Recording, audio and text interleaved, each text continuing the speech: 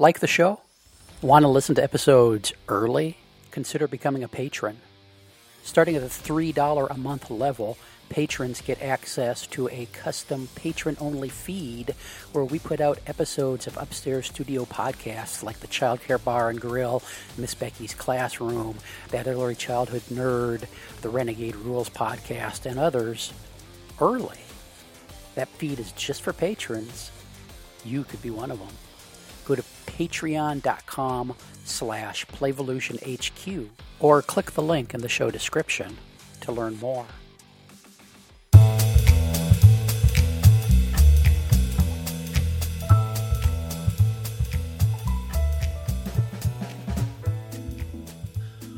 Welcome to Early Learning Journeys. Jeff Johnson here with Tamar Jacobson. Tamar, how you doing? I'm doing great. Thank you, Jeff. How are you? I'm great. We're back with another episode of Early Learning Journeys. Who do we have with us today? We have Colleen. Colleen Walling, is it? Yes, correct. Did I pronounce it correctly, Colleen? Yes. I know Colleen because of the Tulsa International Infant Toddler Conference. I think you were on the board or on the conference planning committee, and you invited me to come there. I don't think I was on the board. I think I just put your name into the mix. Oh, okay. And but I think you've known me since Fredonia days. But that part, I don't know. That you have to say how you know me. Okay. And otherwise, let's just take it away. She's a wonderful infant teacher. She's been trained by the Pickler Institute. This is what I know of her. She's a darling person, and she has been very supportive of me. Well, excellent. So, Colleen, were you what was childhood like? What kind of kid were you? Were you darling then as well? Well, I would say yes, but I have a feeling my mom always says I have red hair, and my mom always says that I have the temper to go with my red hair. But I grew up in upstate New York with my mom and my dad. I'm the oldest of 3 sisters and the oldest of 12 cousins. So I was always the oldest, the leader. But I get a little fiery. Is it true about your temper? I would say yes sometimes. Especially if all those cousins got out of line, huh? I would never have guessed that. I'm pretty introverted until I meet people and feel comfortable. And then once I feel comfortable, some of my colleagues say that my filter comes off, and those are their favorite days. So what was growing up like? What did you play at? What was life like? How were you at being a child? I remember we played a lot outside. We had a cottage in upstate New York on the St. Lawrence River. And there was cottage rules where we basically were outside. You would eat breakfast, you'd go outside, swim, run around, come back in, maybe eat lunch or eat lunch outside, run around some more. There was a giant sandbox, and a lot of my memories are from cottage life in the summer. That sounds idyllic. It was lovely. It's one of my favorite places to return to as an adult. And just now as an adult, I can relax when I'm there. It's a little different than being a kid, but we would play kickball on the lawn, go out on the boat, fish off the docks. It was a fun time. A lot of free range.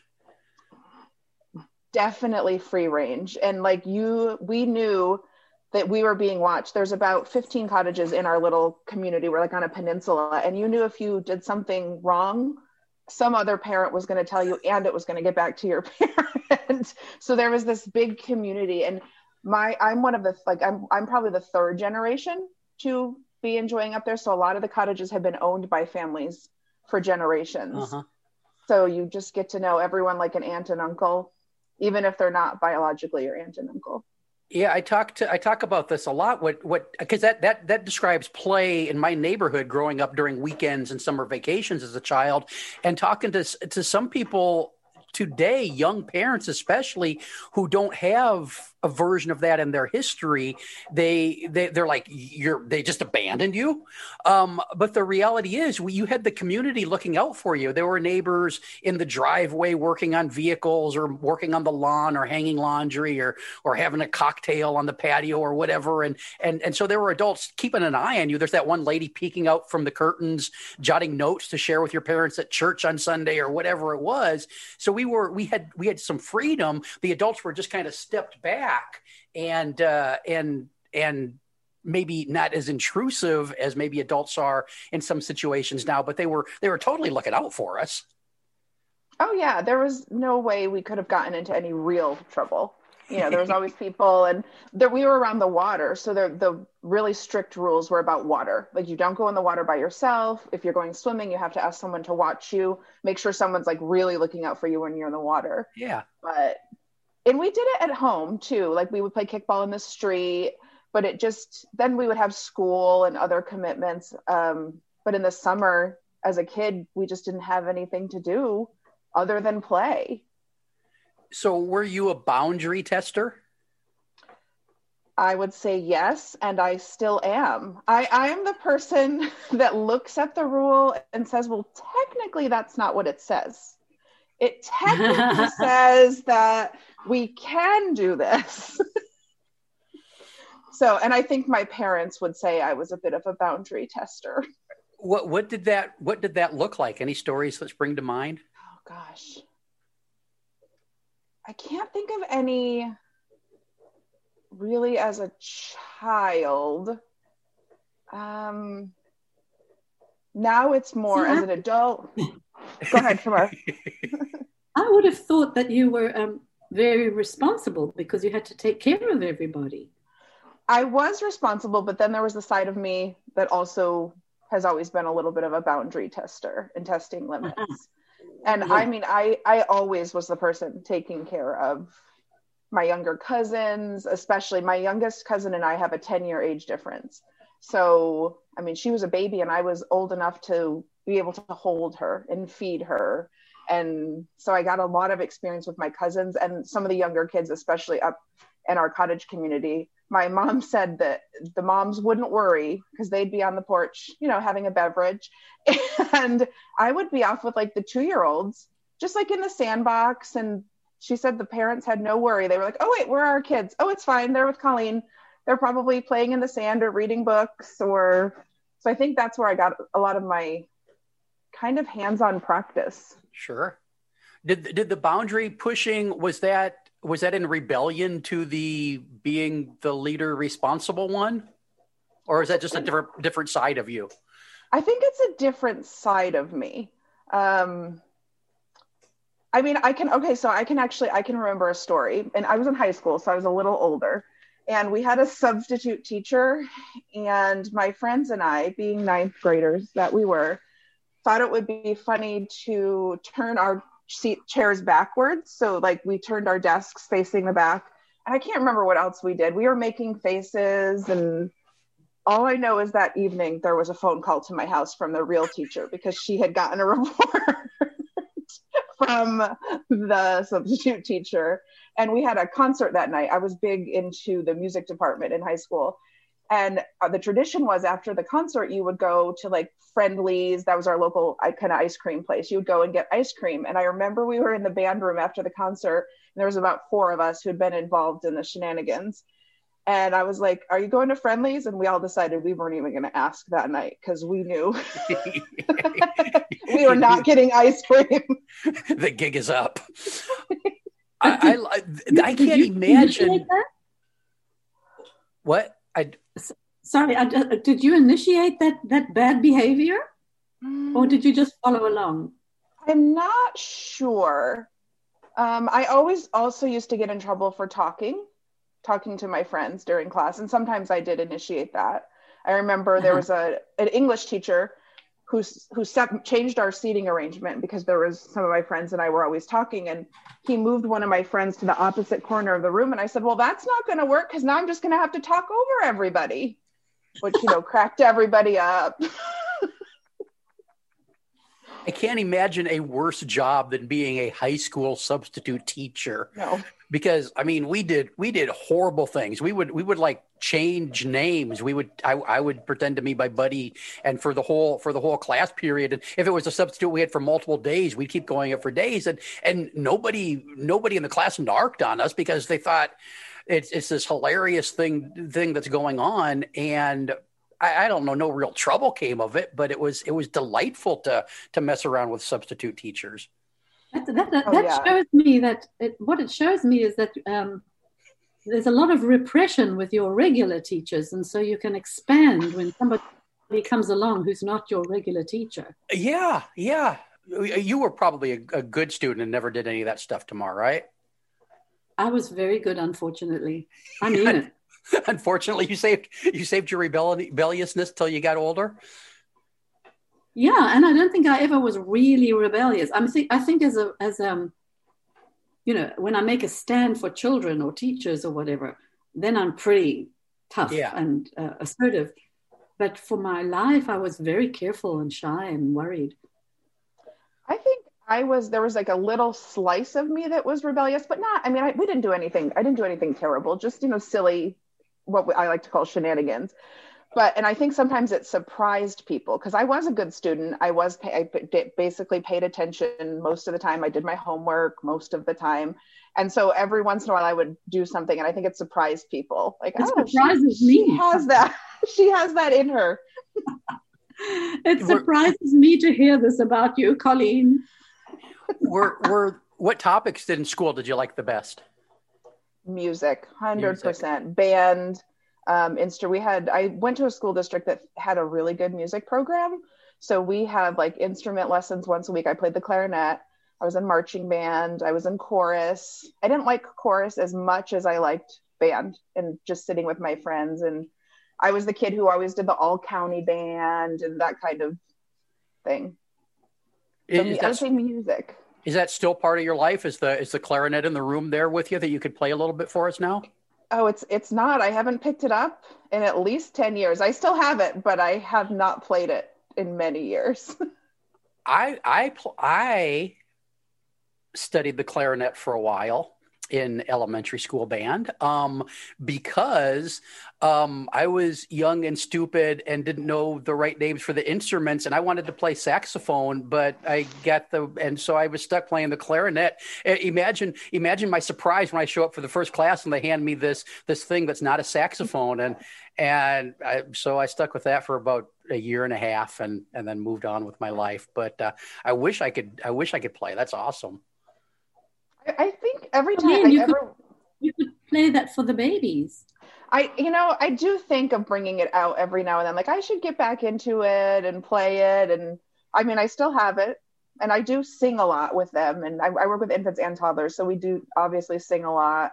We have a keyboard. We had a keyboard in the classroom. We have to get a new one. The one we had kind of died. So I do incorporate music, but not necessarily playing the clarinet.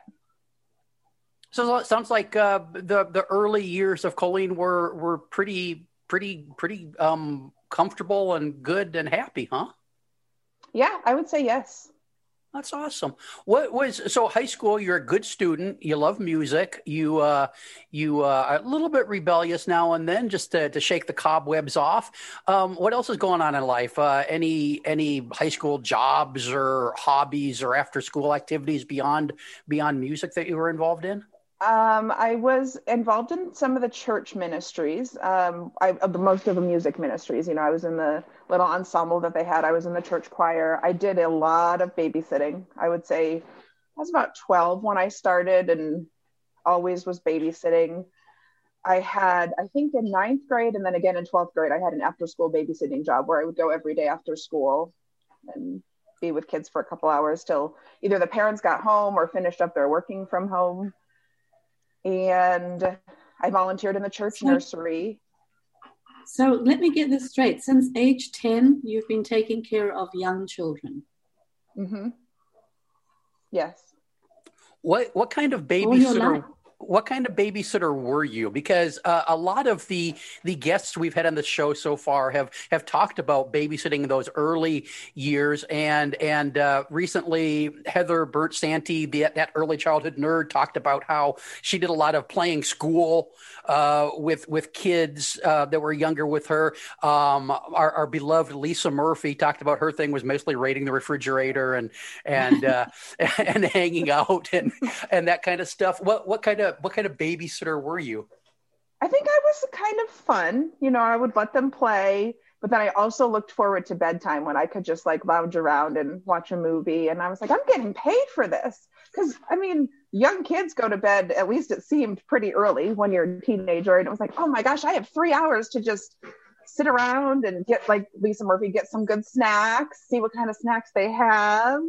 Were you doing your homework too? Sometimes, probably not a lot in high school. In college, I would say more. When I babysat in college, I would bring work to do, but probably not when I was in high school. So in your older high school days, or even your younger high school days, what were you planning on being when you grew up? A teacher, 100%, from the time I was really young. My parents found a thing I had done in first grade, and it was, when I grow up, I want to be a teacher, TEE, like CHR. So I knew it from very, very early on. Why did you want to be a teacher?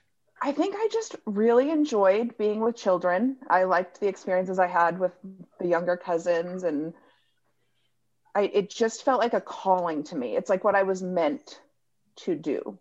It just... You never thought, oh, gee, I'd rather be an architect? No. There was I'd rather be a historian. No, there was a very small time where I thought maybe I wanted to be a music teacher because I really liked music. And then I realized, no, I want to be... When I was applying to colleges, I knew very clearly I wanted to do early childhood. I was going to ask when you were talking teacher, if you were talking elementary school, third grade, like teacher, or early childhood. So from a pretty early age, early childhood was your jam. Yeah, I think probably in early high school, I envisioned myself being maybe a kindergarten teacher. And then the more I had in college, I had some more experiences in classrooms. I just realized that the younger children were the ones that I was most drawn to, and I found the most interest in. And that just brought me the most joy. Experiences such as? I went to SUNY Fredonia, and they had a really great early childhood program as well as a childcare center on the campus. And I volunteered there from freshman all the way through when I graduated. I became an afternoon aide there. Then I was a sub and afternoon aide. So, I worked and volunteered there through college, and it was a program based in really strong early childhood principles. It's there that I got to see in action things like process, not product. And it's there that I was given articles by Alfie Kohn, why not to say good job, 10 reasons not to say good job. And right. I got to be, they had a 2-year-old program at the time, a 2-year-old, a 3-year-old, and a 4-year-old program. And I started in the 3-year-old program. And the teacher actually in that room, Nancy, was one of the best teachers I've ever seen in action. She just, even thinking back, she was just so calm, and her classroom felt peaceful. And that's what I wanted to be as a teacher.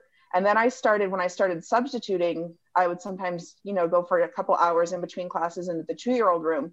And I realized, oh, I like this even better than the 3-year-olds. And then after college, I got hired there and helped to start an infant toddler program at that center. Was Suzanne McLean your director? She wasn't. It was Judy Metzger. I came on shortly after Suzanne left. I know her, but she had left. And was Mira your professor? Mira Berkeley was my professor, and I loved her. I loved all her classes. I still love her.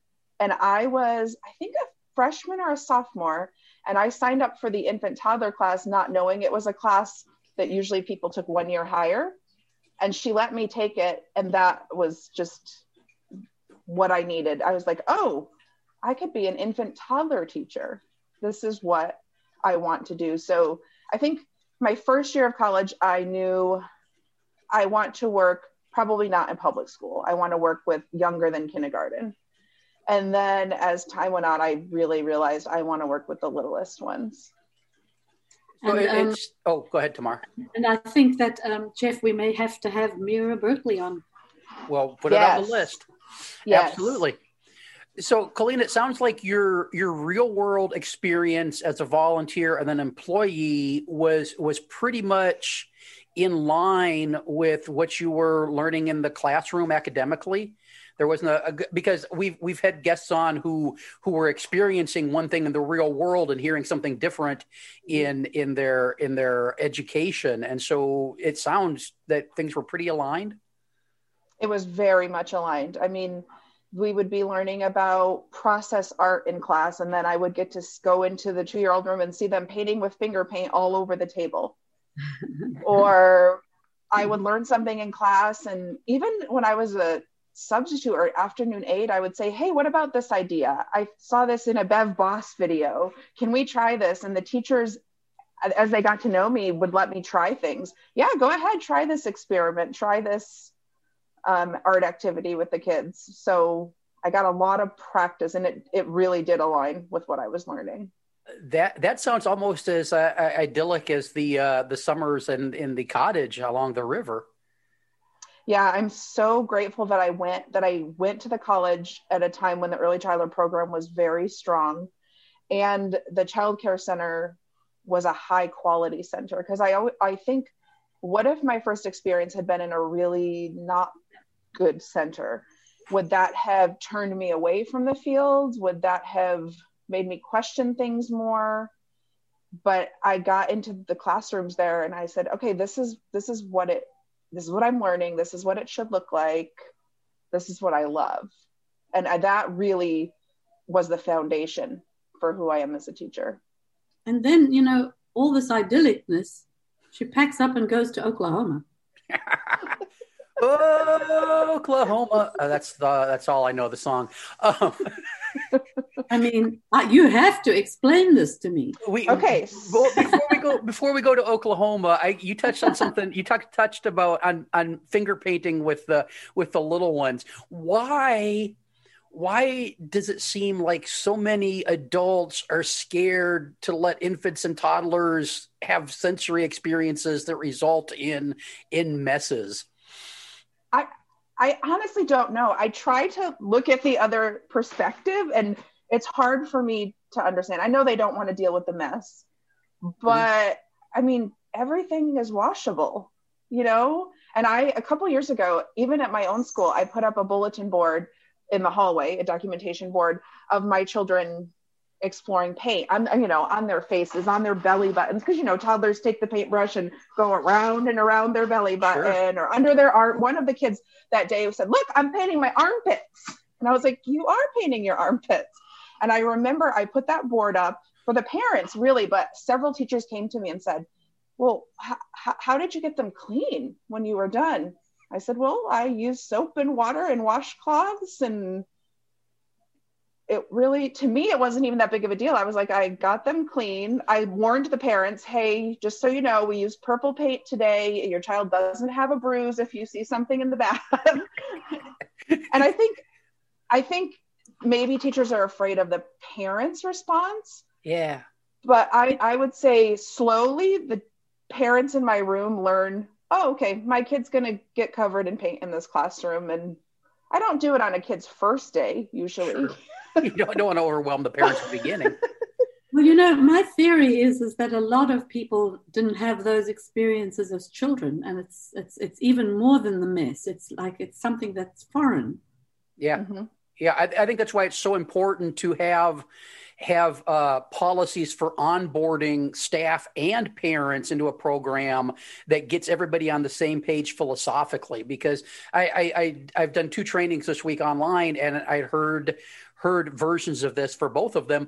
I really want to embrace that, but parents, coworkers. And so if people are on different pages philosophically, it's really hard to get in line with those kind of things. I mean, cleaning up a toddler after messy play is easy. First, there's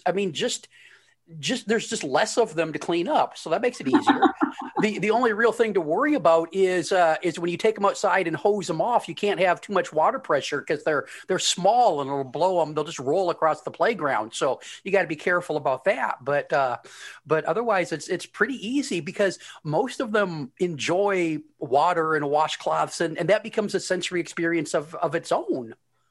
Right. Yeah. I mean, I usually have the children help me to clean up. I get them kind of cleaned up so they're not at least covered in paint. And then I give them spray bottles or washcloths and let them wash the table. Our table's all dirty. We need to wash it. So yeah. I think it just lends itself into even more things like social emotional skills and self-help skills. Look, this is how we clean the table after we paint.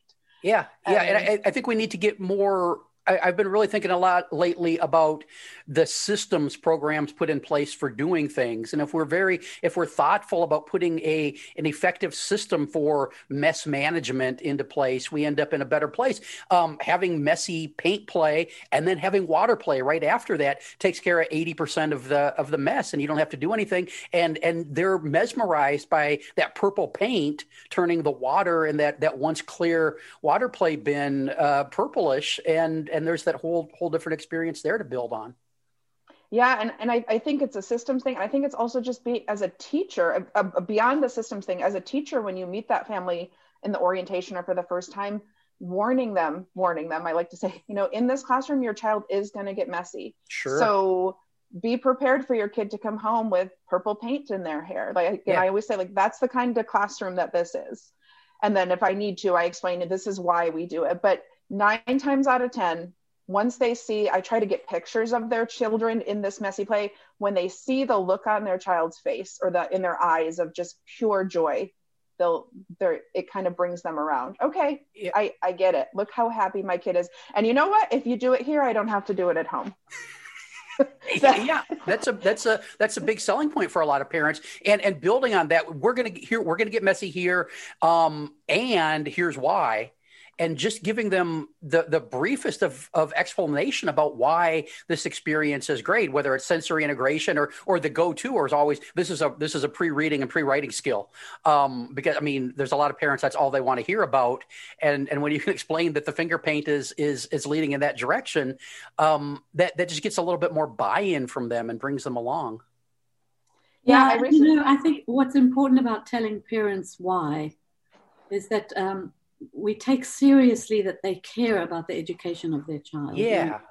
That sometimes teachers forget that we need to take that seriously, even though it gets in the way of our work quite a bit. Yeah, because parents, they generally, I'm sure there are outliers there, but they generally want the best for their child, except they don't have the experience and knowledge to know what that looks like in the early years, I think, especially. And so our job, whether we like it or not, or get paid for it or not, is bringing them along and nurturing and supporting and educating them as well. Yeah, I definitely agree with that. Okay, but I want to know about why Oklahoma. Oh, okay. Are we ready to move there? Yeah, let's go to Oklahoma, I guess. We can come back, but I've always wanted to ask you that question. Are you anti-Oklahoma? No, I've been there a number of times, and they've been so wonderful to me there. I've also been not only to the International Infant Toddler Conference. I did a very big workshop in Ada, Oklahoma, which is the Bible Belt, actually. And it was there that I proclaimed that I'm an atheist, and I didn't know that I was in the Bible Belt. And that's a whole nother story. But anyway, I love Oklahoma. I have nothing against Oklahoma. Oh my gosh, I can just imagine that playing out in a small town. Ada is very small town, Oklahoma. I can just imagine. At the end, one of the people came up to me, an older woman, and she said, "Do you know that you're in the Bible Belt here?" And I said, "Oh, no, am I really?" Anyway, go on. Okay, so sometime in probably around 2007, 2008, maybe 2009, we started talking about, at the center that I was working at, we started talking about expanding. They had gotten a grant and funding from the college to expand the center, to open up some infant toddler rooms, build a brand new building from the bottom up. We were going to open up a baby room, a 1-year-old room, and then in addition to the rooms we already had. And I wanted to be as prepared as I could to do that, to work in. I'd never worked in an infant room before, and I really wanted to prepare myself. So I took a summer off. I think it was 2008. I took the whole entire summer off, and I went and I did my RIE training. I did RIE Foundations in Florida, and then I did both PITC Train the Trainers. Okay, so now explain what those two things are. Okay, so the RIE Foundations is Resources for Infant Educators, and they have a foundations course, which is about a week-long course. I think it's about 40 hours, where you learn the basics of the philosophy of RIE, which is what Magda Gerber brought Pickler over from Hungary. And so I learned a lot about Pickler and RIE at this RIE training. And PITC is Program for Infant Toddler Caregivers. And I went to the training to be able to teach other people their materials. So I went to this RIE training, and I met someone who worked at day schools here in Tulsa, Oklahoma.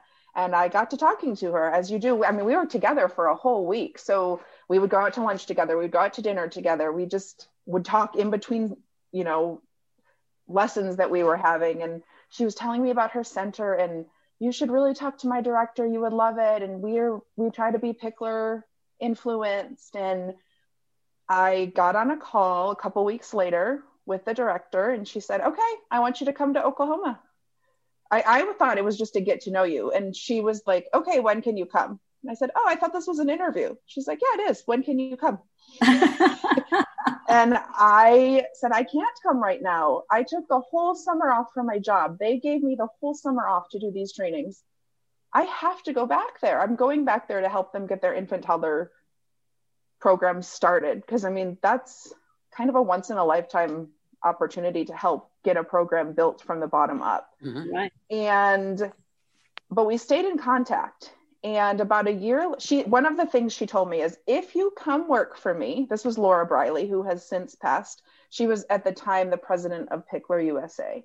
Mm. And she had told me in our initial phone call, well, if you come to work for me next year, we're having a Pickler Institute here at the school, and Anna Tardos is coming. Oh, and Anna Tardos is the daughter of Emmy Pickler.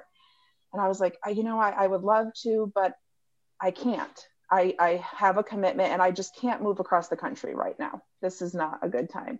You see what a responsible woman Colleen is. This is Colleen. And then about a year later, I got an email that said, you have been invited to this Pickler training. I thought for sure I wasn't going to get an invite. And so I pulled all kinds of pennies. I pinched pennies, and I got so I could come to Tulsa for this training. And I sit down at the table. There's probably 6 tables with maybe 6 or 8 tables, round tables. And who sits next to me at my table but Janet Gonzalez Mena? And I'm looking around this room, and I'm like, now I just call her Janet. But at the time I was like, there's Janet Gonzalez Mena, and there's so-and-so, and there's so-and-so, and they wrote this book, and they wrote this book. And I'm in my 20s, and I'm thinking, how am I even in this room? How did I even get to be a part of this? I felt like such a novice. And toward the end, Anna told me, you are too quiet. Because I was just like soaking. I was a sponge. I was just soaking everything up, and I wasn't asking questions. And I was just in awe to be in her presence and just hear from her. And I was taking like notes, trying to get every word, which of course I'm not.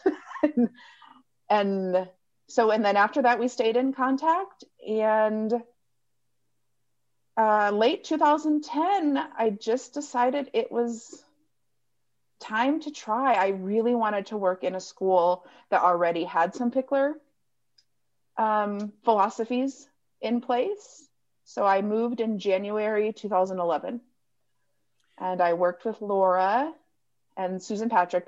Susan Patrick was the person that took Rye with me. She was Laura's second in command. And I came and I worked with her for about 3 years until she passed away. Amazing. I mean, these are such important people in terms of infant care, infant and toddler care. You know, we had Elsa Chahine with us. I know. And it's the best of the best of the best. I need to go back away from Oklahoma for a minute. Did you get the program at the other place up and running? We did. And I started in the 1-year-old room, and it was going really well. It just wasn't as far along as I wanted to be in terms of Pickler and Rye. But at the time, I was the only one who'd even gone through the training. And so I thought that maybe I would fit in a little better and learn more in a place, where Laura Briley was, the president of Pickler USA. So I was single, fairly young, and I just decided to take a leap. Was building that infant program, did you build from, did you get to room design and room layout, and I did. Yeah. I got to help with some of the purchasing. I worked with a team. There was a team of us, and I got to, the director at the time let me sit on interviews. She knew that I really was wanting to do more, grow my leadership skills. So I got to sit in on interviews, and we talked about, this person we think would work really good with this person and this person, and let's order this. And what paint colors do we want? What carpet do we want? The staff that was there as we were building had a lot of say into what we wanted. And that it was a really unique experience. Okay. So let's take this side journey for a moment. What was your ideal infant space like when you were designing that space, and how might that differ from what you would put together now with a few more years of experience under your belt? That's a really good question. I think that's a very good question, Jeff. I'm very impressed. That's a Well, let me give myself a plus. Plus. Yeah, save that one. That's it. You got extra credit for a good question. Well, I think it's important that we kind of flesh out what that room should look like, and know that things change over time. So let's dig into it. Yeah. So I think when we were ordering things, at the time I was ordering more toys. I wanted them to have matching things and little puzzles, especially in the 1-year-old room, the room that I knew I was going to be in. And I wanted the infant room to have, things they could mouth, teethers, things they could touch. What do you mean by matching things? Like having two of something, having like two, when I, would buy a set of animals, buying two so that they could match cow and cow, or horse and horse, or, and as often I knew at the time, it's important to have multiples, especially with toddlers, to have like 2, sometimes 3, and sometimes now I would even say 4 or more of the very popular toys. So there was a lot of doubles. So I guess I would say that would be kind of what I was thinking of as matching toys.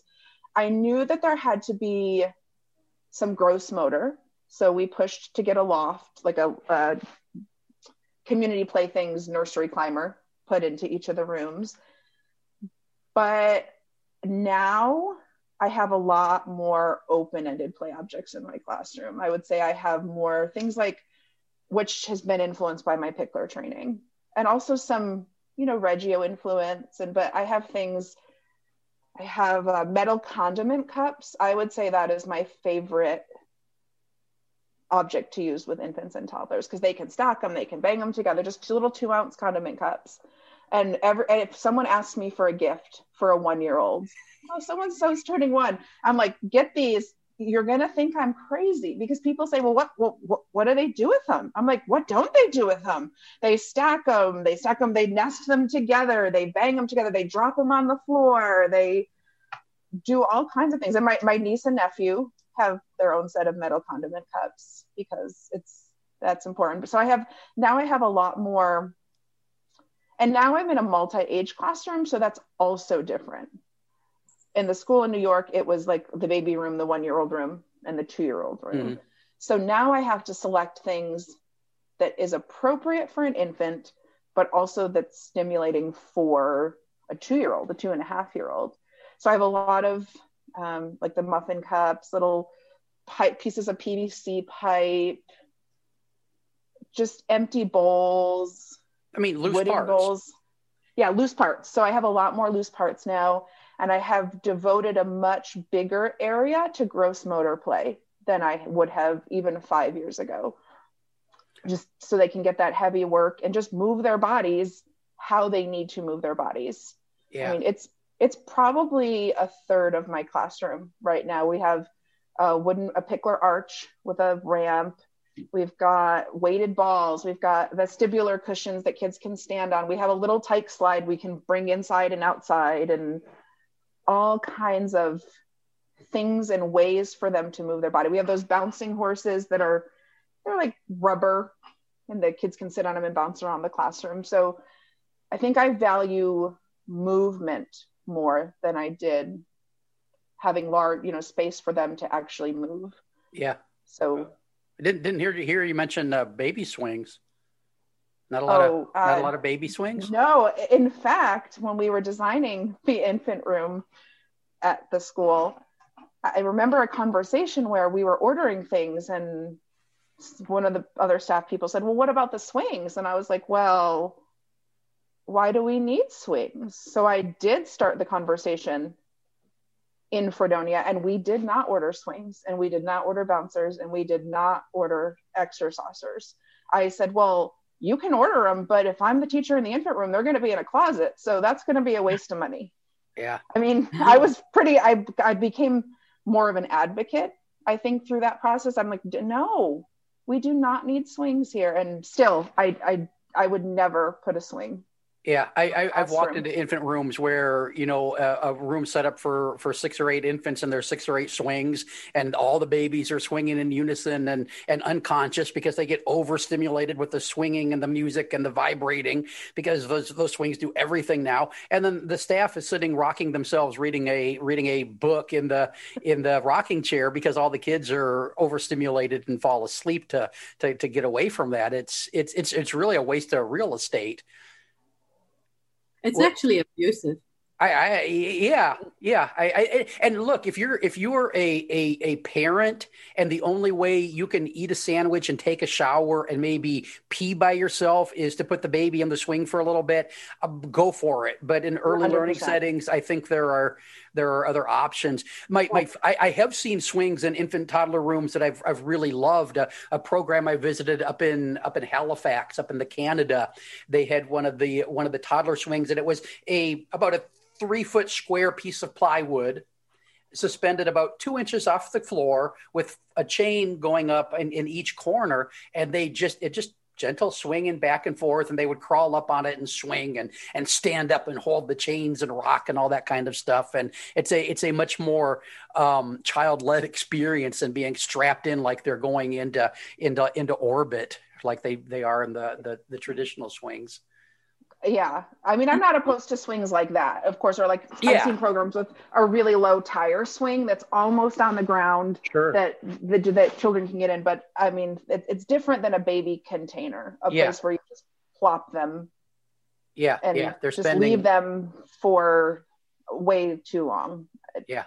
I got to go through the building process once, and we did things like we put all the electrical outlets 4 foot off the ground instead of down where they traditionally are, and we were really thoughtful about building our changing space set up. I mean, me and the architect went back and forth for weeks and months, probably about having the way the sink was going to be located and everything. I wanted a heated surface on our changing table, just so it'd be nice and cozy for the babies, but the budget didn't allow that. And that was kind of sad.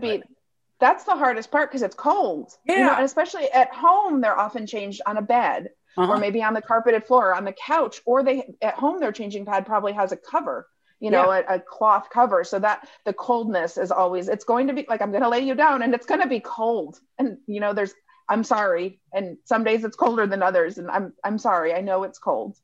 But a heated changing table would be RB. They should put those everywhere. They should need be to everywhere. Make them affordable. I know when somebody starts changing my diapers at some inevitable point in the future, I'm going to want a heated changing table. I mean, it's just the way I roll.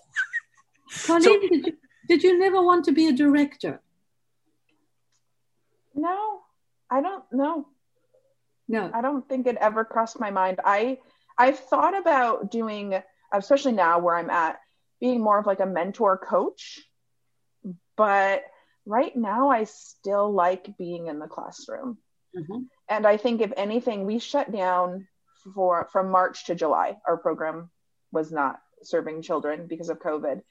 And I missed being in the classroom so much that I realized, okay, now is not the time for me to leave the classroom and become more of a mentor type coach. I work right now for Early Head Start. So coaching is part of the model.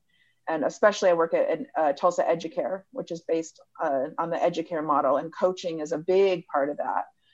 But right now I like being in the classroom. I'm happy to have student interns come in when things are normal, not right now. But I like doing mentoring in the moment. And like afterwards, what did you think about that? And in that moment I did this. And also in that moment I did this, which I shouldn't have done. That was, I went a little bit, my voice got a little bit loud there, or you know what? I didn't even see that had happened in the background and I should have been responding to that. So right now I'm still very happy working in the classroom with the babies and the toddlers. So you started out in this program that you volunteered in and then worked in and then abandoned after. You didn't abandon them. You moved on. You moved to Oklahoma. How long were you at the place you moved to work at? I was there about 3 years. I stayed. Let's see. Laura passed away in September, and then I stayed until the following summer. Sometime in the summer, I left the program after Laura passed away. The program just changed and it didn't have the same spirit, and lots of other people were leaving, and it was those people that had helped to create the spirit of the place. And then it actually got sold and another company bought it, and I was able to go in. I was there doing something at the site, and I think I was doing childcare for High Holy Days. It was at a temple, and one of my friends said, "You need to go look at the baby room." And I looked, and I mean, it was all swings, it was not the baby room I left at all.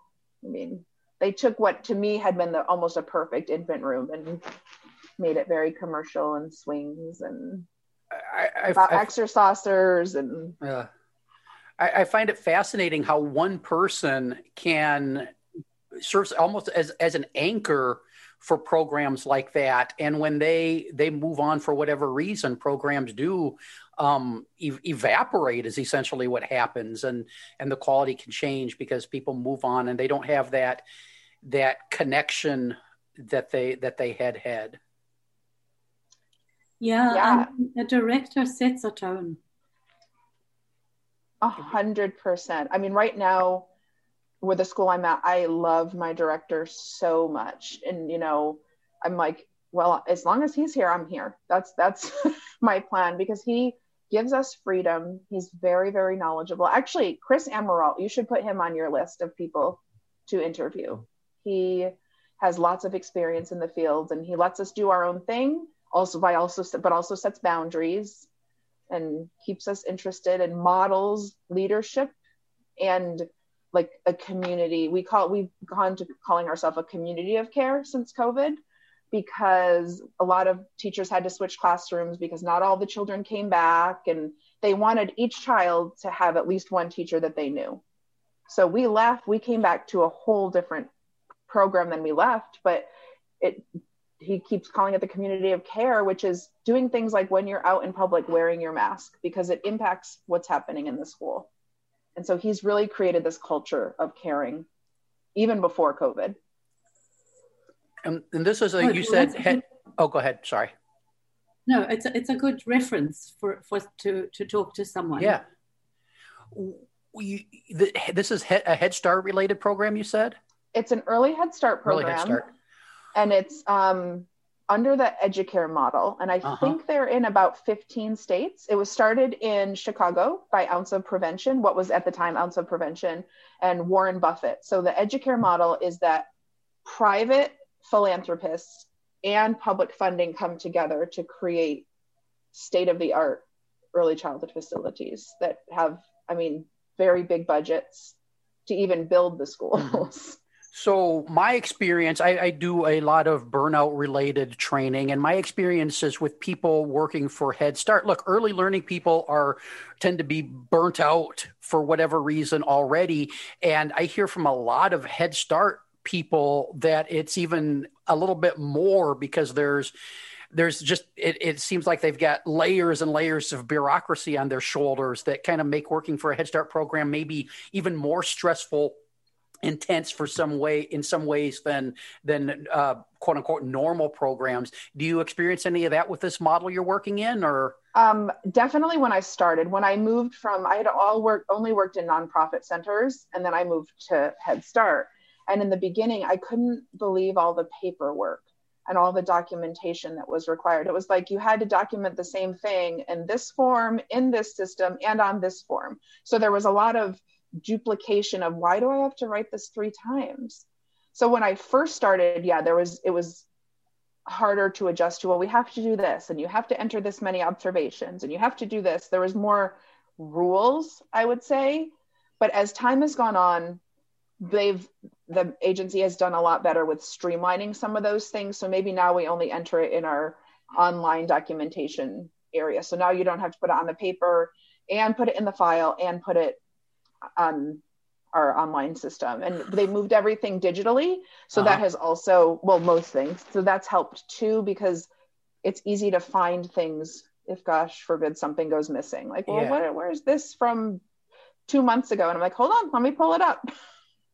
Well, that's because I mean, we need to document stuff, of course, because sometimes that comes in handy. But I've run into so many caregivers, and especially with infants and toddlers, because there just seems to be more we want to track with them just because of their age. That caregivers start feeling like they're doing more paperwork than interacting with children. And for somebody who, I mean, they didn't come into the field to be accountants.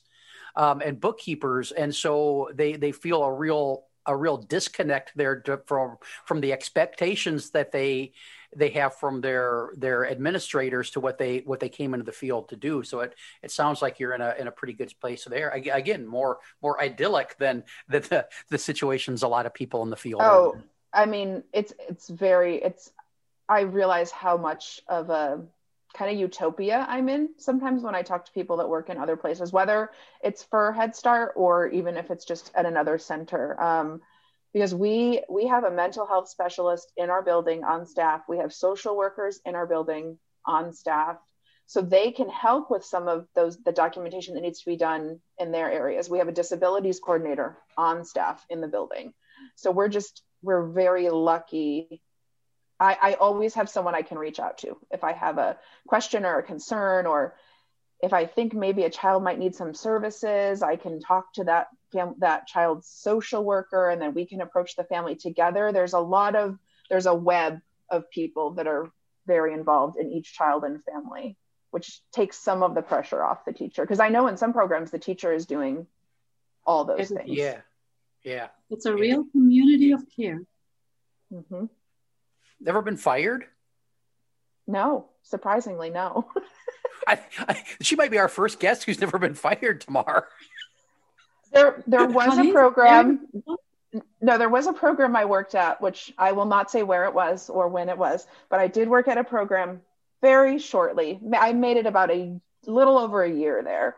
And I think if I hadn't left, I probably would have been fired soon, because I was pushing back against things. I'm like, well, this isn't even licensing. Like, this is against licensing. We cannot be doing X, Y, and Z.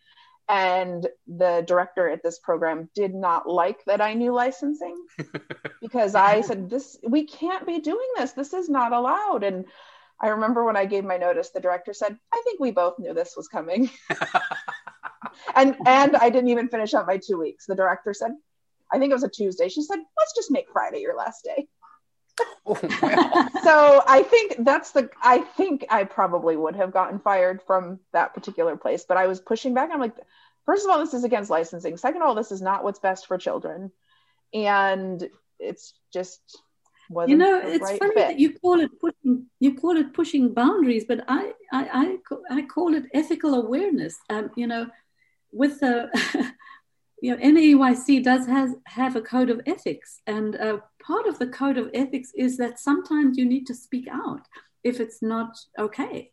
That's part of the ethics, and so that was ethical to do that. Yes, I think yes, but I think the director saw me as a troublemaker. Sure. Well, that's always the case with ethics, isn't it? Mm-hmm. When it comes to ethics, Tamar, I got a problem with NAEYC with their vendor hall, because they put in and their advertisements and their stuff. They put in, this is just because we got them here doesn't mean we endorse them. But they are tacitly endorsing them by letting them into their vendor hall, and they've got all kinds of bullshit going on in their vendor hall. Last time I was there, and I think that's really unethical of NAEYC to do that. But I'm a little bit of a rabble rouser myself. No, you're principled. I mean, because I think the term they use is troublemaker. I agree with you that there are things in the exhibits hall that are really not appropriate. But they write a big check, so they get to be there, and so it sends a really mixed message to their attendees, because they can say we don't endorse this product, but by allowing them into the hall, they are totally endorsing that. So, the problem. I guess. And I think part of the problem is I do believe that most, with probably some exceptions, most programs want to do what's best for children. Sure. Maybe there's some that don't, but I want to believe that. And I really believe some people don't know better. So when they go in that exhibit hall, they think, oh, I need this smart board for my 1-year-old classroom so I can teach my children shapes, or great, they have a program now where the kids can do a puzzle on the smart board in my 1-year-old classroom. And I think people don't know better. And then they see it and it's flashy and new, and we need this because what we're doing isn't good enough. I think it makes people question what they're doing in their own program. Is what I'm doing, especially people who are maybe not as strong in their beliefs or their philosophy, and maybe people have only had experience in centers that aren't so good. And it's not only beliefs and philosophy, it's knowledge of child development. Yeah. A lot of people don't have knowledge of child development, period. So, Colleen, how has your professional practice changed since you were 10 and started in the field?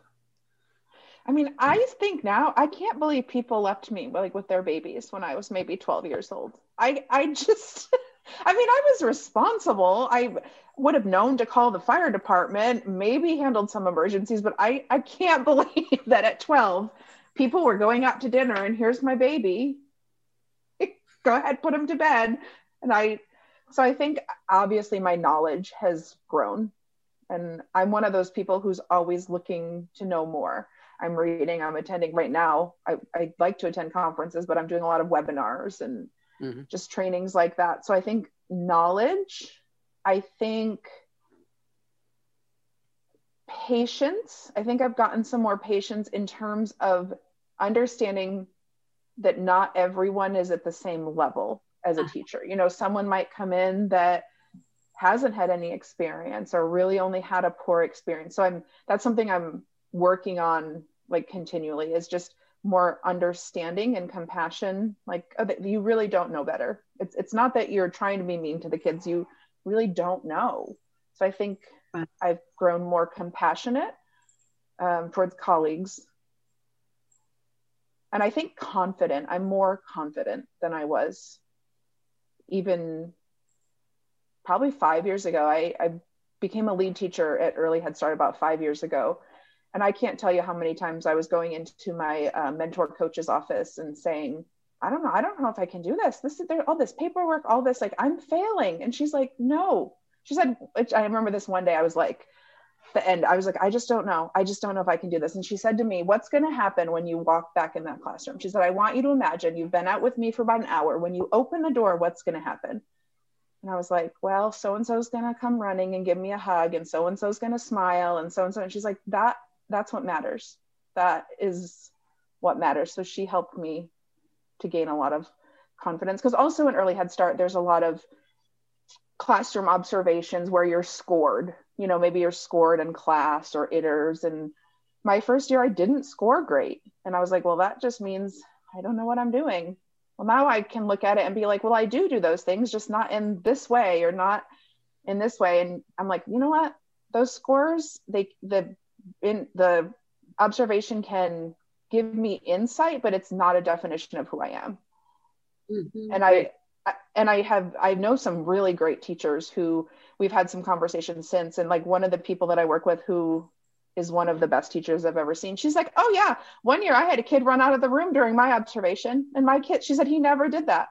But when you have an observer in the room, it changes it. So I think I've just gained a lot of confidence and not worrying as much what other people outside my classroom, obviously outside the families, not worrying what they think. You know, I don't care if someone in the next room over scoffs at me because my children are covered in paint. You know what? Let it be.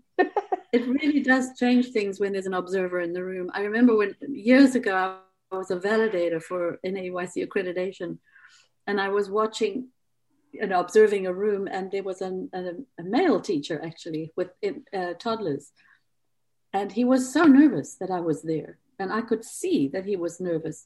So he took a tissue and he wiped this nose and that nose and that nose and that nose with the same tissue because he was so nervous. And I was writing it down and thinking, this poor man, I'm sure he doesn't always do that.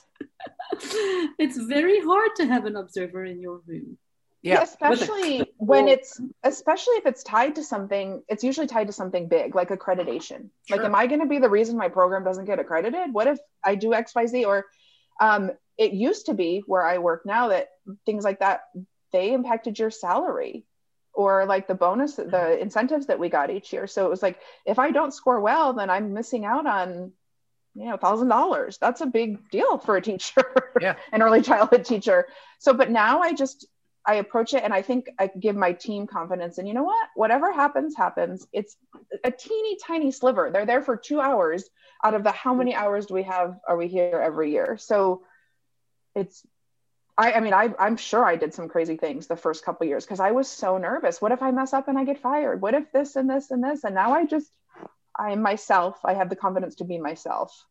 No, you build up some rhino skin about those kind of things. You just get a little bit tougher with them. And those observations, not only does it impact the response, having that person in the room impact the responses of the staff and kids, but those people bring, no matter how well trained they are, they do bring their own bias into how things should be done, that and how they score things that do have an impact, probably, most likely, usually unintended, but they're not picking everything up. And so I don't know, the reliability and validity testing on some of those things maybe isn't as grand as it should be for them to be effective tools.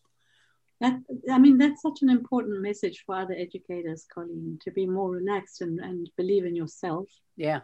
Yeah. And there's lots of moments and days when I have self-doubt. So I try to not let that creep in.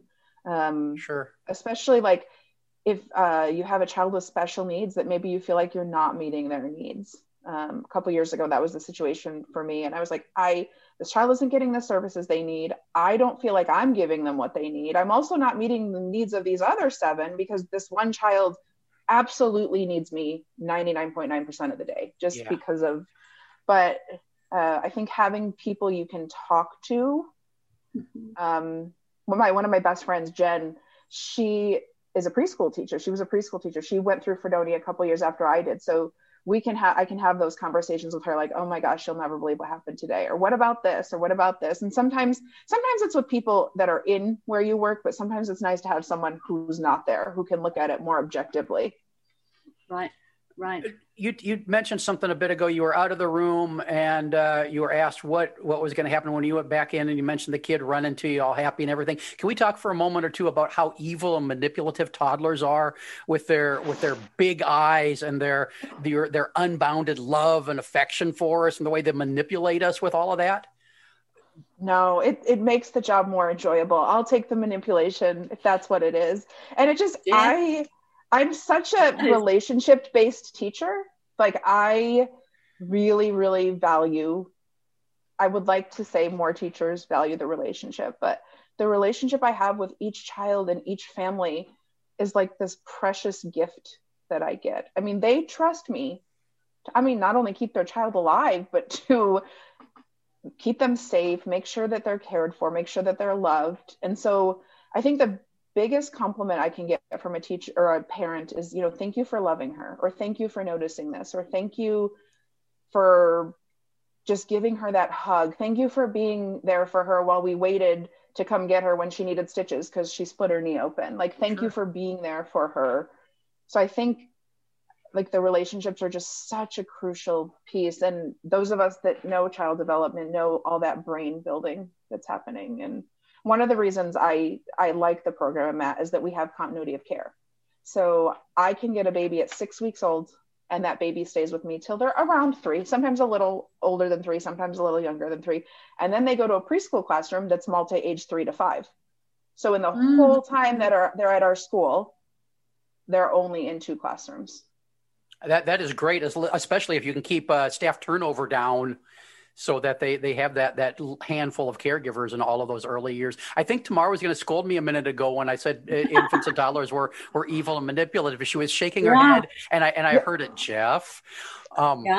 And you could see that I was looking over the top of my glasses. Like a scary teacher. But look, they've got those big eyes. Their faces are evolutionarily designed for us to want to take care of them. So they're totally manipulating us all the time. And take care of me, love me. They're Jeff, that's the wrong word. Well, okay, what is it?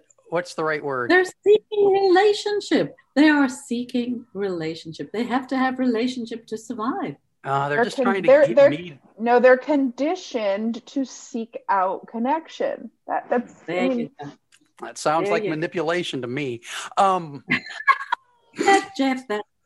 It's amazing that I talk to I the fact that anybody talks to me is amazing to me. No, my favorite age group has always been the infants and toddlers because the whole world is so fresh and new and exciting, and every experience is a first time experience for them. Even if it's the 100th time you've read Brown Bear, you're still reading Brown Bear to them for the first time in some senses, and it's just delightful, and they're so emotionally available, and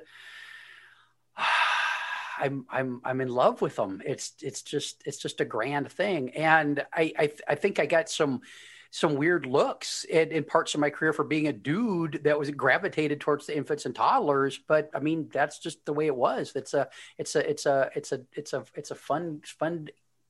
fun version of humans to spend time with. Yeah, I mean, they're just so fun.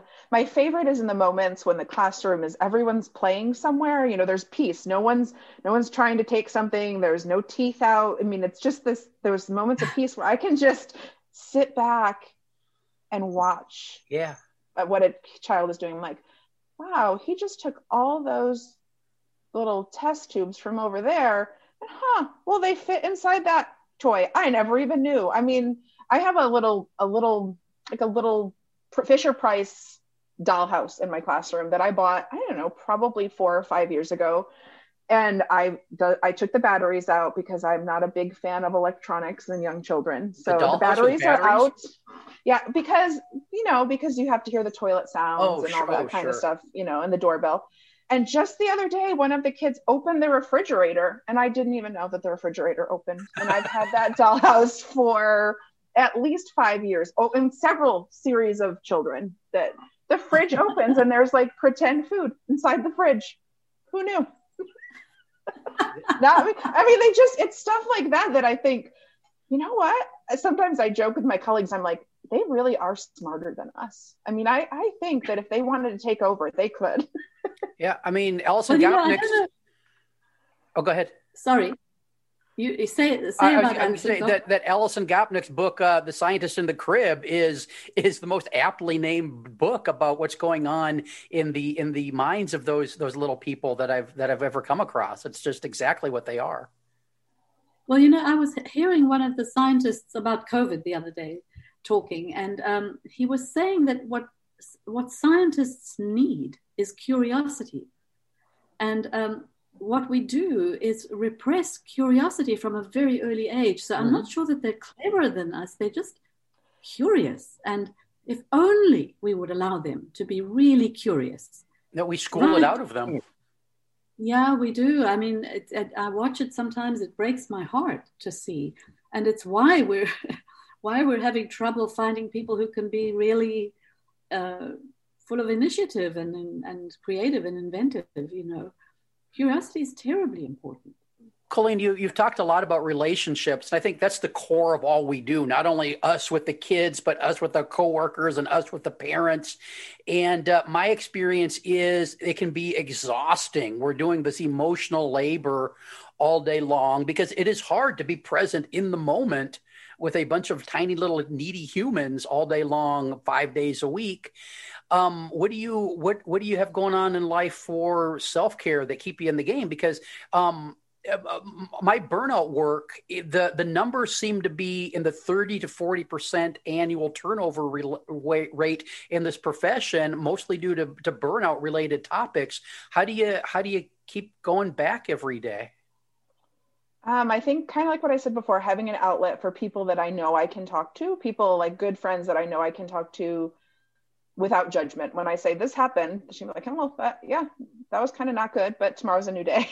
Yeah. I think I live by myself, and sometimes just coming home and sitting in silence for like 5 or 10 minutes. Like sometimes that's what it takes. I like to take walks in the neighborhood. I'm trying to get back into that. I was very good in the beginning of the pandemic, and then that fell off a little bit. That for me is very relaxing, just walking around my neighborhood, maybe with a music or maybe a podcast on, or sometimes with nothing, just listening to the sounds of the neighborhood. And your cat. And my cats, yes, my 3 cats provide many hours of entertainment. And actually during the pandemic, one of the things that I learned how to do was upload videos to YouTube. Who knew? Who knew that that was the thing? So some colleagues and I started reading books for the children that were home because our program was closed from March to July. So we started reading books, and I started reading at least 1 book a day for the children in my classroom, just from my collection. And then my sisters started showing my nieces and nephew those videos. So then I started making videos for my niece and my nephew, because I haven't seen them in over a year. Sure. Because it's not really safe. For me, it's not safe to travel. And like for this year for Christmas, one of their gifts was I read at least 1, usually 2 winter or Christmas books to them every day and sent them every day of December. So like today's December 1st, I'll be reading this book today. And I never would have had that without COVID. So it's finding ways to connect to people. My niece has never met me. And she's a baby. She's almost 10 months old, but she at least hears my voice. She's not watching the videos the same way as my 3-year-old nephew is, but she hears my voice and she's like, oh, so I'm hoping maybe I can be the fun aunt who reads books. If that becomes my title, I'm good with that. So you don't have any interest in being a director. We covered that. You're into doing some mentoring type stuff. Just professionally, you're at the beginning of your professional journey here. Still, we're going to have you back on the show in 15 years to see where you go. But what do you have any long-term plans, goals? Ever want to have your own program? What are you thinking? Are you just happy where you are? I'm happy where I am. I think I'd like to do more trainings in the community, or like even in my school, just some trainings on infant toddler topics, because it's hard to find really high quality infant toddler trainings and trainings from people who have lived it and done it. You know, like having a training from someone who taught first grade for 5 years isn't the same as having a training from someone who's in the classroom. I did, not this past summer, but 2 summers ago, I traveled back to New York to Fredonia, and I presented at a conference of local early childhood professionals. And one of the comments I kept getting was, we love it because you're still in the classroom. You're real. Because I can still relate. I'm like, I know what it's like to be in the room with toddlers. You know, I took PTO to come present to you. So I enjoyed that. I presented at, you know, NACCE a couple times and other conferences. So I'd like to do more with presenting. Maybe someday being like a CDA coach. I think that's an area that could use some help. And if I could be a good coach for, you know, 5 people, I would think maybe that could change the CDA process a little bit. Yeah. So, but still in the classroom, but expanding into more mentoring and coaching and training type stuff. Who you've mentioned, and I think that's just kind of a natural trajectory for a lot of people. You mentioned plenty of people in this last hour that were kind of that for you, that kind of mentor and coach. And I think as people spend more time in this profession and they just get the reps of the daily work under their belt, they have a desire and interest in kind of paying that forward to the next generation of people working in the field. Yeah, I think that's true. I think Who were your greatest mentors, would you say? In early childhood, definitely Mira Berkeley, the early childhood professor at the college.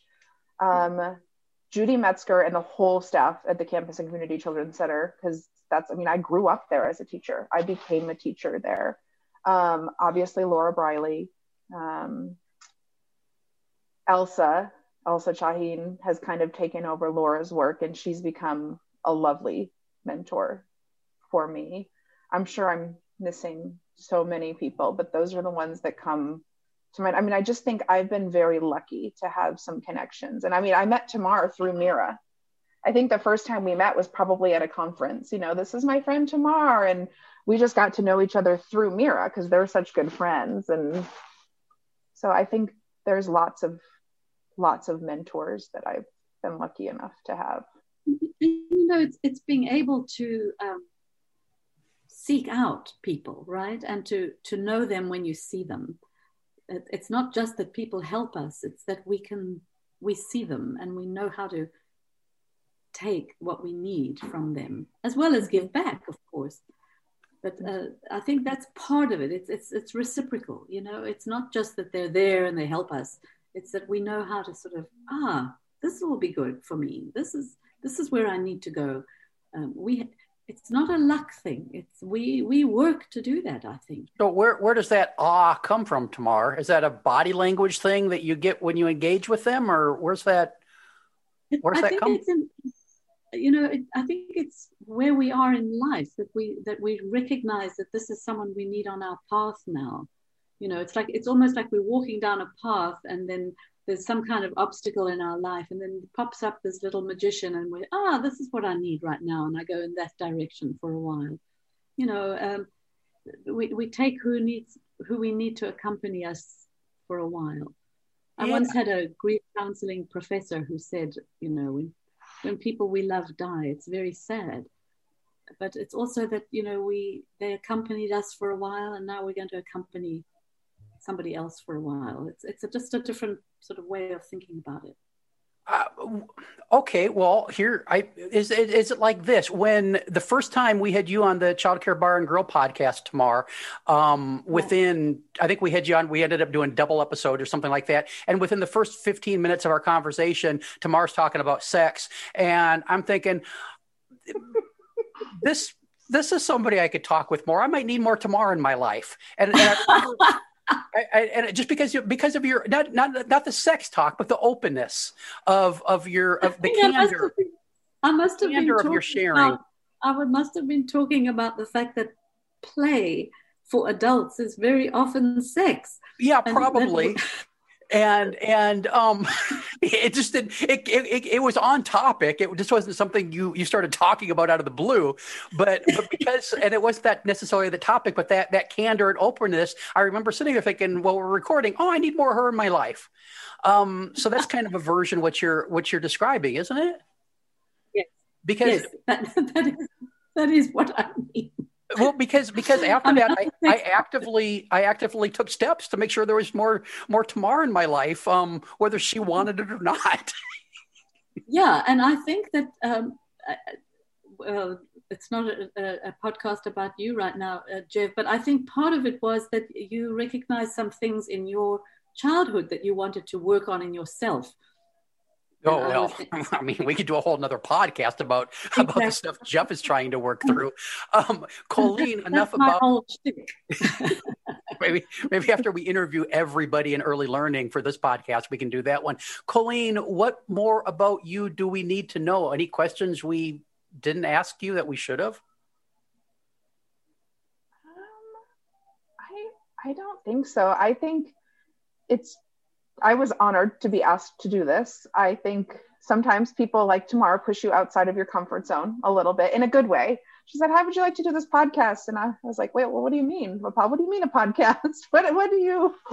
So no, I don't think I have anything else. I'm just very, very passionate about young children and respectful caregiving and having teachers in the field who really want to be with children. I'm a big proponent of, like, if this isn't for you, great, move on to something else. Don't just stick around. And some people, I think, know they're not cut out for it, but it's a job. And I think those are the people that we don't need you in the field. We need people who really want to be here. That brought up two more questions for me. Well, one that's been in my head, but that brought up one more question for me. How do we best counsel those people out of the profession? I don't know. Well, I was a director and I didn't counsel them. I would say, that's it. Bye. Yeah.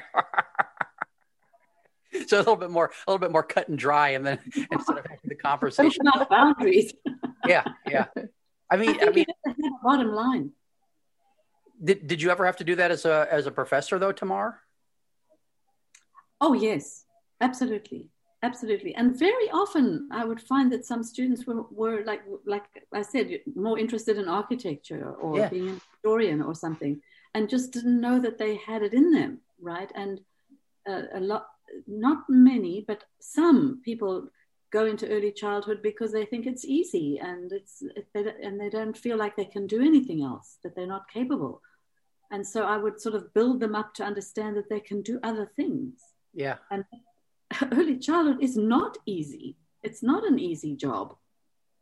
No. And I mean, there are too many people working in the profession that are little more than warm bodies who can pass a background check, which is sad. And I think what you're really talking about is goodness of fit.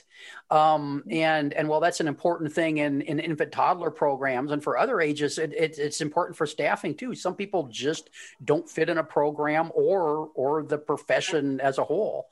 And being able to realize that when they're in their infancy in the profession is a lot better than sticking it out for 20 or 30 years.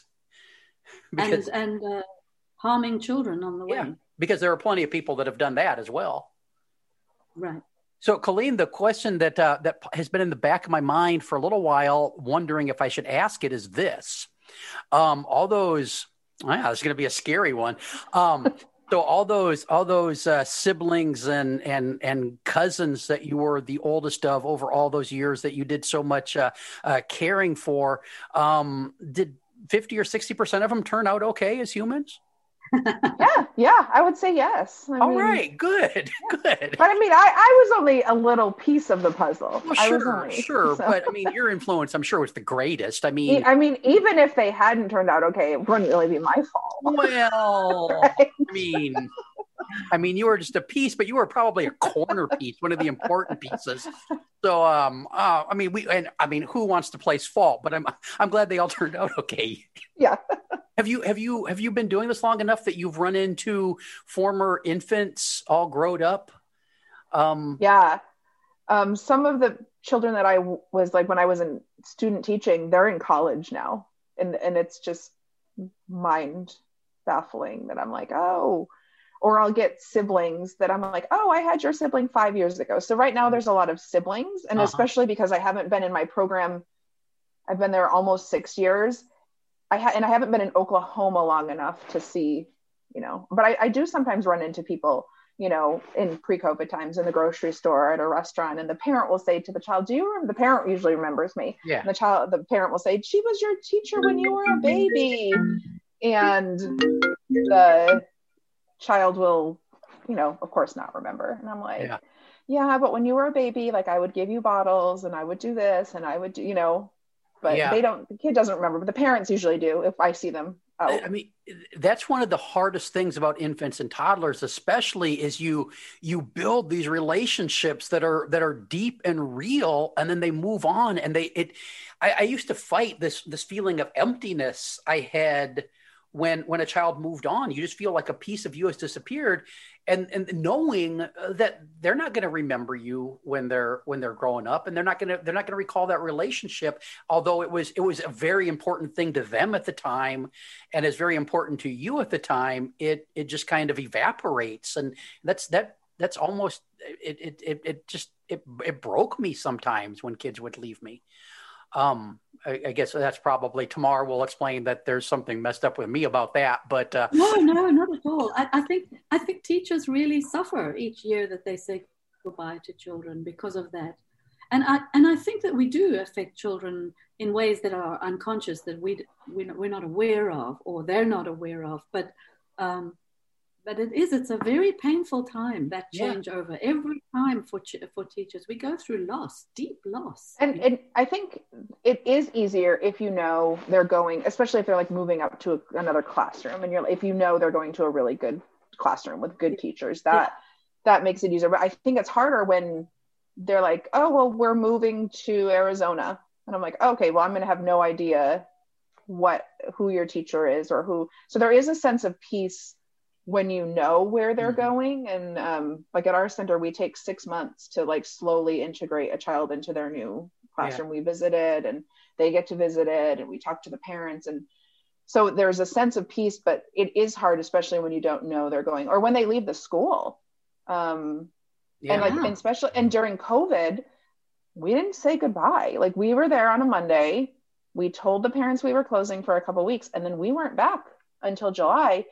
And we are running right now at about 50% capacity. So we're not even, some of the children didn't get spots coming back. And I remember we did a drive-through parade at some point, probably in May or June, and all the teachers 6 feet apart lined the parking lot, and the parents came and drove through. And I remember a child of mine had moved up, I don't know, probably 3 or 4 months before the pandemic happened, moved up to preschool. And I just remember when she drove around, she was like, she was in the front seat. She was not buckled because the parents were going, like 5 miles an hour. And she like about leapt out of the window. She was like, I missed you. Like, and this was a child who like hadn't been getting my daily videos because she wasn't in my classroom anymore. But that was such a moment of, I missed you too. And she's like, I want to hug you. And I'm like, I want to hug you too, but we can't right now. Like, it's not safe. And her mom was like holding her to keep her. Oh my. Oh. Yeah. I used to fight against giving, it's essentially giving your heart to them. I used to fight against it because I didn't want that feeling when they moved on. But then I realized that feeling of loss that you feel is really, really symbolic of the job that you did. I mean, you were fully in, and that means a lot. And so then I realized that it's something we should wear as badges of honor, that we had such a deep, meaningful relationship that we felt loss. And it was, I mean, it's exhausting and draining for us, but it's really the way that we need to do the job. And especially, I mean, working in a continuity of care program, the hardest ones are the ones I've had since they were babies. Sure. If I've had this 3-year-old since they were 8 weeks old, there's a lot, I know a lot about this child. They know a lot about me, I can look across the room and we can communicate just with our eyes in a way that I can't do with a child who I've only had for 6 months. Absolutely. So it's I mean, I love continuity of care. I think it's something I wish more programs could figure out a way to do, but I know it's hard with turnover and staffing. I know there are many, many challenges, but those ones that I've had since they were itty bitty, and often those are the parents that are not ready. They're like, I'm not ready for my child to leave your classroom. Yeah. I'm like, but listen. And so not only are you feeling lost, but you have to project like confidence to the parent. Like, she's ready because of this and this and this and this. And when she's been visiting, she has started to talk to the other teacher and she's excited to visit the preschool room, or she's, especially if it's a transition you can plan ahead for, she's ready and you'll be okay. Like, you can still reach out to me, but you're going to be okay. I mean, I have kids that will, well, not now, but pre-COVID would stop by the room just to say good morning on their way down to preschool. And they're like, is that okay that she comes in? Of course. I had a child who, she was in kindergarten and her sibling was in the classroom that connects to mine. And she came in one day. Her sister had already moved up to preschool by this point. So she just would come in to see me some afternoons, and we were eating snack. And she said, can I eat snack with you? Now, this is a 5.5-year-old, 6-year-old. And I look at her mom and I'm like, well, if your mom says it's okay. So she had snack with us, and her sister had already moved up to preschool, but she still had that memory of, I'm like, yeah, come in and have snack with us. And this child was with me during a particular traumatic period of her life. So I think that strengthened our connection, because for a little bit, myself and my co-teacher were the only consistent people in her life. There was a lot of change happening. And so it's those moments where I'm like, okay, I did make a difference. Yeah. That continuity is one of the things I loved about doing family childcare, because we had a cohort of kids that came to us as infants, and then they were with us. I mean, they'd start school and still be with us at summertime. So 6+ years that they would have relationships with us. One little girl, my Annie, she was with us for 4 years, and then she went to the preschool program her mom worked in. But I would get phone calls on like Thursday afternoons. Because I was doing a lot of traveling for presentation over weekends, and she'd call like, Jeff, are you gonna be home tomorrow? Yeah. Can I come and play? Mom will pick me up and drop me off. What's for lunch? Because she wanted to keep that relationship going. And so she would just drop in to reconnect with me and my wife, Tasha, and all the toys and all of the people she'd known all her life, because it was too soon to break those relationships. Yeah, this is my picture of the child I'm thinking of. The mom actually just messaged me last week and said, the girls miss you, and the older one really wants to FaceTime with you. Can we like make a time? And I was like, yes, I'm on spring break next week. Let's do it. So this is a mom who also wants to maintain the connection.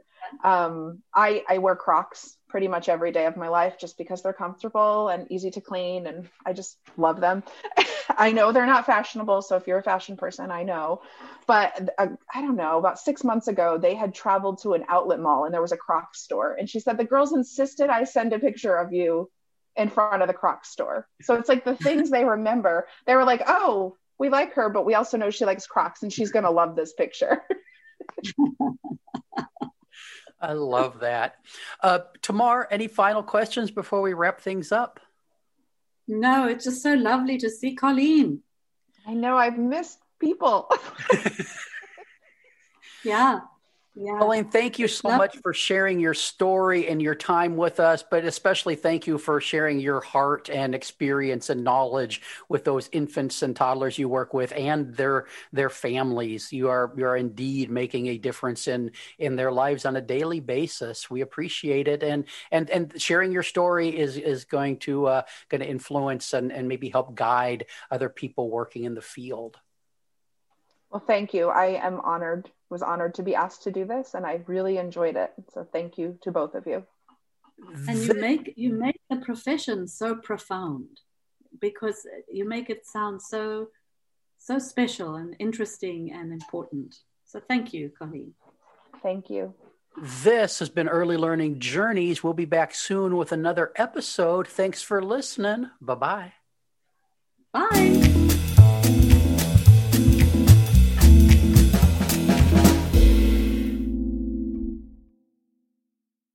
This has been an Explorations Early Learning Upstairs Studio production. Oh.